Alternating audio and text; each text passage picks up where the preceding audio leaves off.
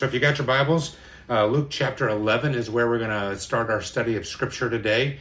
And we're in this series called Change My Mind, where we're talking about this idea that for so long Christianity has kind of been this idea, hey, you have to check your brain at the door. Just live by faith. Don't really question anything. But that is not the teaching of the Apostle Paul. It's not what we were commanded to do. A lot of times we think that Christianity is simply one of two things. It's changing how I act, my behaviors, breaking into some new moral code, or just changing how I feel. The ideas that come into our mind, stop thinking about certain things and start thinking about other things, these feelings. And I have to feel a certain way and I can't feel another way. But Paul in Romans tells us something completely different. He says, Romans chapter 12, verse 2 says this, "Do not be conformed to this world, but be transformed by the renewal of your mind, by testing that you may discern what is the will of God, what is good, acceptable, and perfect." And I love some of what it says there. It says, have your mind renewed. Use testing and discernment to find out what's true. It means to actually think and engage with our faith, not just to sit back and say, well, God said it, I believe it, and that settles it.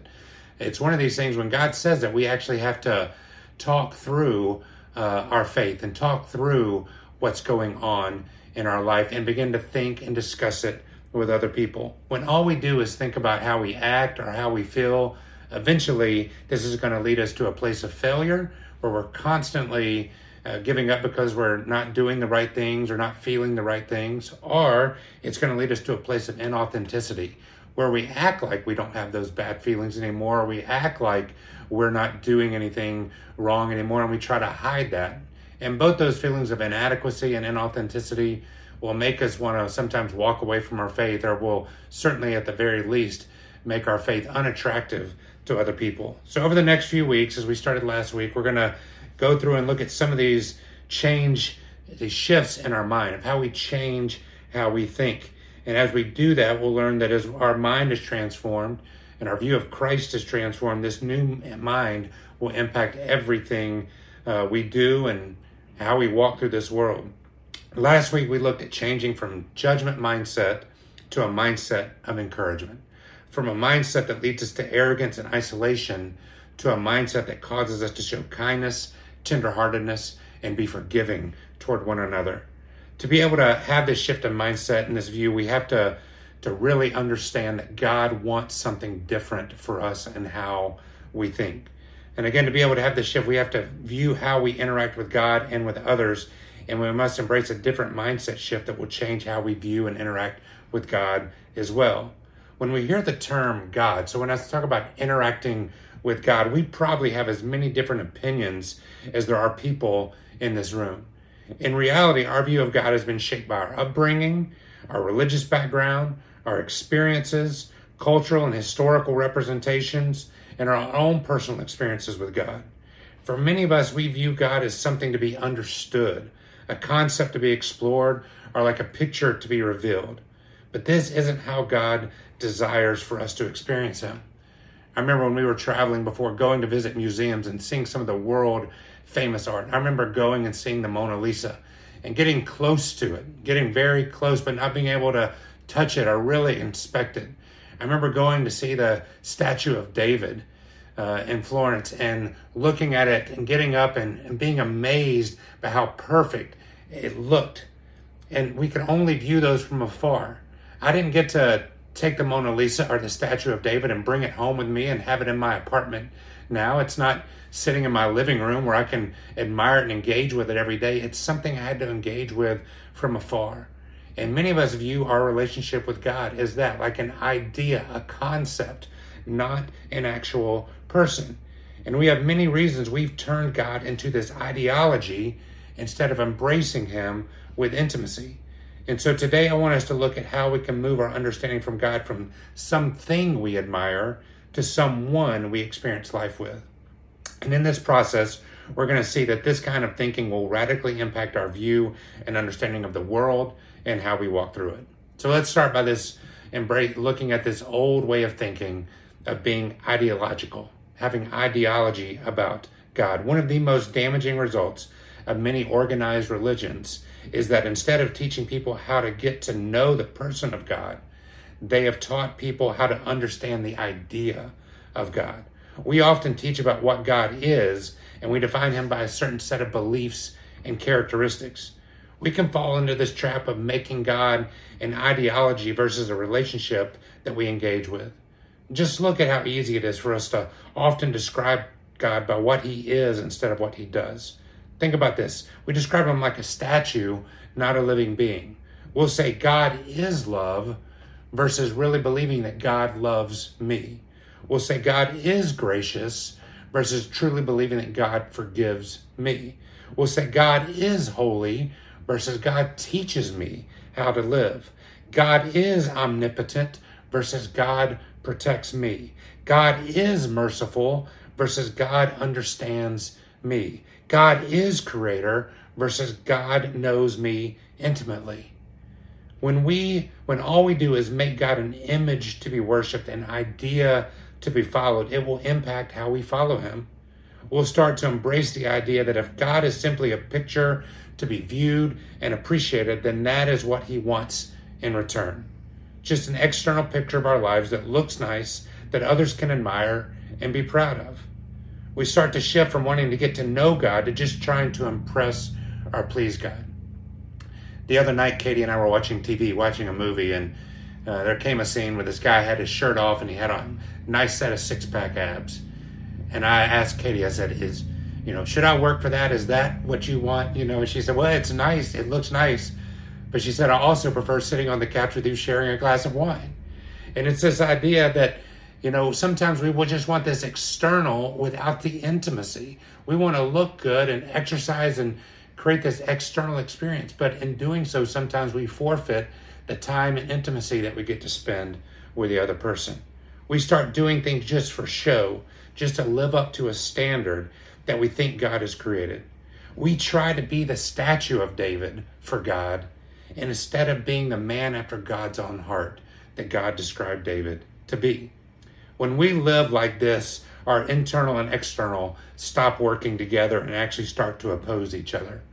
Internally, we want to be known, to be understood, to be loved, to be accepted, to be protected and forgiven. But when following God is simply an ideology, our external starts to embrace actions and display attitudes that try to impress God and others. We work to try to build some image up. This is when we end up in this awkward and uncomfortable place that Jesus refers to as hypocrisy. And this is what he confronts everywhere he went. In the Gospel of Luke, there's an interaction that displays how Jesus confronts living by ideology instead of by intimacy. Look at Luke 11, verses 37 through 40, and it says this. While Jesus was speaking, a Pharisee asked him to dine with him. So he went in and reclined at the table.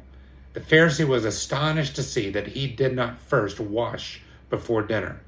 And the Lord said to him, Now you Pharisees cleanse the outside of the cup and of the dish, but inside you are full of greed and wickedness. You fools, did not he who made the outside make the inside also? This is quite a scene here. These so-called religious leaders invite Jesus into their home for dinner. There seems to be a nice gesture, but they aren't really looking for intimacy as we see here. They're actually looking for Jesus to affirm their checklist, to embrace their ideology and their way of thinking. They weren't worried about dinner. They didn't think about what would Jesus enjoy. How could we have a great time together? They wanted to see if he would follow their practices and affirm their practices. They didn't create a place of comfort and welcoming and intimacy. They created a place to look at ideology and to judge people.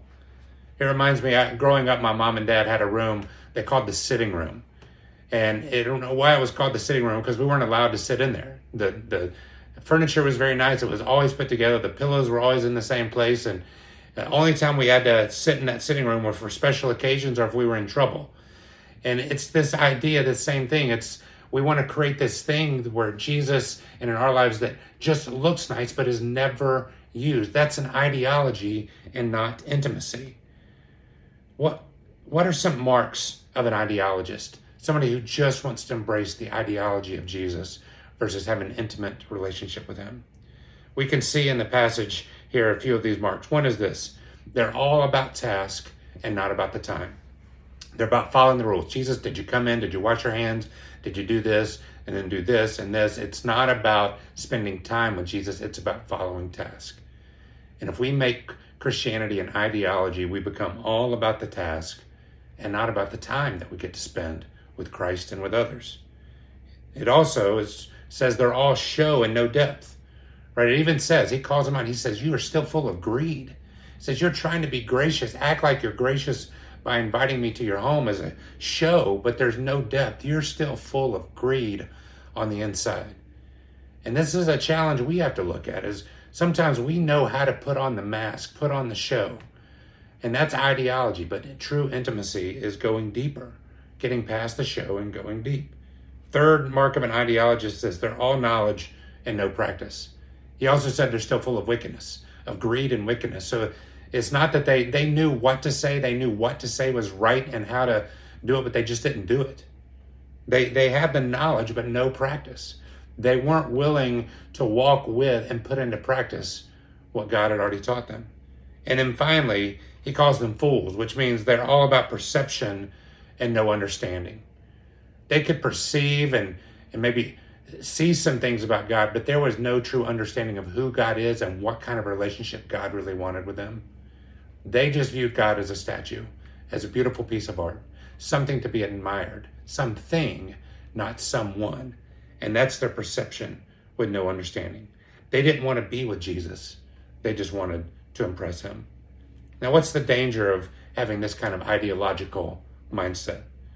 I think it creates a couple of things in our life. Just like last week, having a judgmental mindset created arrogance and isolation. Having this kind of ideological mindset creates some issues in our life as well. And the first thing it creates is this. It creates an environment of obligation. We view God and following him as something we have to do versus something we get to do. We stop believing that his commands are for our good and instead believe that they are to separate the just from the unjust, that they're like a hurdle that we have to get over to keep moving forward, instead of understanding that his commands are a tool that help us overcome these obstacles in our life. And the truth is, when we create this kind of obligation environment, it causes weariness in our life. We grow weary. We get tired. We always feel like we're behind. We always feel like there's another hurdle to get over. And God's truly not going to be pleased with us until we're that beautiful, perfect image and representation, versus him understanding that he just wants us to walk with him. But the second danger that it creates in our life is an environment of guilt. We constantly look at the bad and what we've done or the good that we didn't do, and instead of dealing with it, we try to cover it up. We keep God at a distance because if we let him too close, we know he'll see the cracks and the imperfections. And we end up treating people the same way. We use guilt to manipulate others, to coerce others into embracing something instead of someone. And here's what happens when we allow guilt into our life. We live a life that's worrisome. Worry overtakes our life. Worry that I'm not up to standards. Worry that someone's thinking something bad about me versus really embracing the intimacy of Christ. Now, why do we do this? Why do we embrace this ideological mindset, God as an idea versus God as a person? We can recognize the signs in our lives and even see the dangers, but the truth is, too often this mindset runs through our lives. Why? Why do we often default to this way of thinking as God as an idea? And I think it comes down to one major issue, and that major issue is doubt. What do we doubt? We doubt that God can be known and that God wants to know us. We doubt that his commands that sometimes are so difficult to follow will actually bring good into our lives. We doubt that he wants good for me and instead is just out to highlight my deficiencies and shortcomings. These doubts drive how we act and how we think about God and what it means to follow him. And these doubts can lead us to a few places in our lives. And here's what doubt will do. Doubt will make us elevate feats of doing things for our God over faith. We start to determine how serious I am or how serious somebody else is about God by determining their actions and their feats for God, by actually how much they're actually trusting and walking and being intimate with God. It also makes us embrace comparison over companionship. We start to compare ourselves to other people. How are we doing compared to this person? And if I can do better, maybe my doubts will go away. Instead of actually viewing this life with God through Christ as a companionship, as a way that we do life together. And finally, doubts make us erase hope with this heaviness. We don't look forward with hope and joy and anticipation. We start looking forward with a heavy heart of what else I have to do and what the questions I have are that I can't bring up. I think I can't bring up. This is not how God wanted us to live. This is the exact opposite of what it means to connect with God.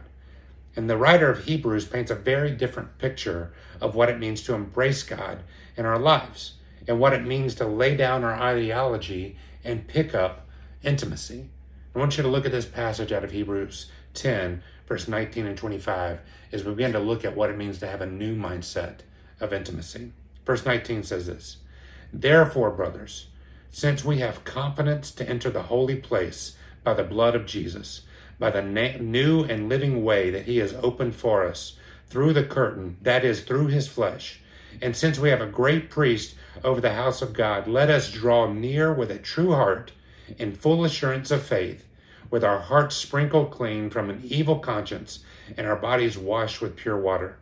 Let us hold fast this confession of hope without wavering, for he who promised is faithful. And let us consider how to stir up one another to love and good works, not neglecting to meet together as is the habit of some, but encouraging one another, and all the more as you see the day drawing near." Look at the words in this passage. Confidence. Door is opened. We should be near, have assurance. We have faith, clean, pure, hope, without wavering. These are words of an invitation, not to get to know about God, but to get to know him personally, to embrace this idea that there's a person of God, not just a persona of God to know. And this is the new way of thinking of embracing intimacy. This Hebrews passage talks about drawing near with a true heart in full assurance of faith. This is the definition of intimacy. God is someone who can be known, and we can approach him, draw near to him. But to do so, we need two things. And these two things are not deeds we have to perform or even actions to undertake. Instead, they are mindsets to have. A mindset of intimacy starts with this first, a true heart. God wants you to come to him as yourself, not to disguise or be behind a mask, but with your true heart, your true self on display. Come as you are to be known. That's his invitation to you, is to come with a true heart. And this is a challenge. Think about how difficult it is even to do in our own personal relationships, even in those we're closest to, with a spouse, family, friends. How often do we put on a mask, and instead of embracing and coming with a true heart, we put something in front, something that keeps a distance. And God says, as long as you choose not to come with a true heart, you're never going to experience true intimacy. But he says, second is this, not just come with a true heart, come with an assurance of faith. This is a willingness to overcome your doubts, your perceptions, and your personal bias toward God that has been crafted in your own life and experiences, and come to believe with full assurance this, that God wants you in his presence. God desires to have you with him. It isn't a burden or a chore for him to have a relationship with you. It is what he desired from you from the very beginning. This idea of assurance of faith is this. God's not saying it's a bad thing to have doubts. We're all going to have doubts. But what he's challenged you to do is this, is to doubt your doubts as much as what you doubt about him. Put them to the test as well. Test your doubts as much as you put him to the test. And what he's saying is, in doing so, you're going to have an assurance of faith, because he will show that he actually desires to want to know you for who you are. You may say, well, this isn't how I understand God to be. And it may not be your understanding, but it is how he has demonstrated himself throughout history. When we go back to the very beginning, we see this picture of a God who consistently and constantly desires to be with his creation, where he invites us in to have total assurance with a true heart and total assurance to come in and have a relationship with him. Think about it. We first meet God in the garden. And in the Garden of Eden, his desire is to walk with us, to talk with us, to exist together with no barrier in between. He even created man and woman with no clothes and no physical barrier between him and them. And when the first sin happened, when sin came into that garden, what happened? Clothing came in to hide ourselves, to bring shame in and create a barrier between us and God. But from the very beginning in the garden, God wanted to walk and to be with us. Yet even though creation rebelled, he didn't walk away. He persisted. Later on, when the Israelites are journeying through on the way to the promised land, he creates a way for him to meet with them, even though they're homeless. And we see that we get to interact with him in what was called the tent of meeting. And even as his followers were homeless, God created a place, a tent, where his pleasant presence could dwell. And they could meet with him. And the same is true in our life. Even when we're out wandering in sin, when we feel like we don't deserve, or maybe God doesn't want to be with, he said, no, I'm here. Wherever desert you're in, whatever darkness you're in, there's a tent, there's a place. I'm willing to meet with you. And then we see God demonstrate his presence even more through the Ark of the Covenant. This thing that was built to hold and demonstrate his presence and the ultimate representation of the power and holiness of God. And God did not create this ark that went before the armies and stood in the temple. He did not create it for fear, but for inspiration and awe, so that even when we feel overwhelmed, we can look to him and his presence and be renewed and have strength. And this is what the Ark of the Covenant represents, his presence bringing strength into our lives in the moments of our greatest despair. And then God, with the Israelites, when they took over the promised land and they settled there, he said, I want you to build a tabernacle. And this was a display of God creating a home for he and his people. It was a tangible expression of his desire for intimacy. It was an invitation to dwell with him, a desire to come and be with him. It was the gathering place, the permanent gathering place. It was his home. And he invited the nation of Israel and his followers to come be in his home every day. And this is what intimacy is about. It's about engaging in our life and being at home with God. And finally, then God appeared in the form of a Savior. Jesus wasn't a picture of God. He wasn't just a good man who pointed people to God. He was God dwelling with us, walking with us. Jesus and God aren't different. They are one. How better to show your desire to be with your creation than to actually become one of them? Jesus was the ultimate expression of God desiring to be with people. And then finally, in this whole journey from the garden to the tent of meeting, to the Ark of the Covenant, to the tabernacle, to Jesus, he finally connects with us through the indwelling of his Spirit. As meaningful as it is for God to personally walk on this earth and to be a part of his creation, his ultimate gift of intimacy is an invitation for you and I to join our souls with him. Through this sacred act of God and Christ, the sacrifice of God through Christ, we get to know him personally, and he invites us to dwell with him. Through our Savior, we become the tabernacle. We have the power of the ark. We have the assurance that he is going to meet with us in the tent every day. And our whole world then becomes the garden again as we get to walk through this life with him. So how is this intimacy experienced? How do we experience this? How do we move from ideas to intimacy? The last verses of Hebrews, and we'll close with this, point to it. Hebrews 10:24 and 25. Look again, it says this. And let us consider how to stir one another to love and good deeds, not neglecting to meet together as is the habit of some, but encouraging one another, and all the more as you see the day drawing near. He tells us there's two ways to embrace intimacy here. One, stir up love and good works. This isn't a call to action or a call to do things or to accomplish tasks. Instead, it is a call to remind each other of what God has done in our lives. It reminds me of a snow globe, right? You let a snow globe sit unmoved and unattended to for a long time, and the snow sits on the bottom.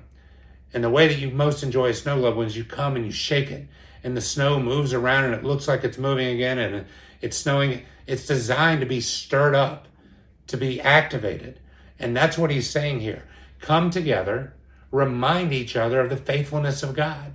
Stir it up in one another's lives. Remind what good works have come into your life. Remind the love that you've experienced in your life. We embrace intimacy by stirring up the love of God in each other's lives, by reminding each other of the good works that God has done. But secondly, he says, to meet together for encouragement. And this is the second way that we embrace intimacy, is to meet together to share about the way that our lives are being impacted by our intimate relationship with God. It's sharing our triumphs and our trials, our victories and our defeats, joining together to meet and to remember. These two things, stirring one another up by meeting together with one another to encourage, allows us to grow toward intimacy, not just with God, but with other people as well. I want to close with this key thought. Intimacy isn't an action, it's a position. If we think it's an action, our following God will eventually turn into an ideological display. But when we view it as a position, being close to God, then intimacy grows. Each day we must choose to position ourselves near to God, because he has already demonstrated and chosen that he is placing himself near to us. My question for the day is this: what idea about God are you embracing more than God himself? God wants to know you and to be known by you. He is not hiding his face. He's not making us chase after him. Instead, he has open arms calling you home to embrace you. Would we stop embracing the idea of God and instead start to embrace God himself? Will you pray with me? God, we are so grateful that you have chosen to get to know us. You didn't create us and then run from us and hide from us and leave us to our own devices. Instead, you created this beautiful world that we get to live in that's a constant reminder of you. You even created difficult experiences that as we walk through those, remind us of your faithfulness. God, you have been consistent and faithful to demonstrate that you want intimacy with us. Help us not to get caught up in the religious trappings of ideology, but instead to embrace you as not something, but someone. We ask this in Jesus' name. Amen.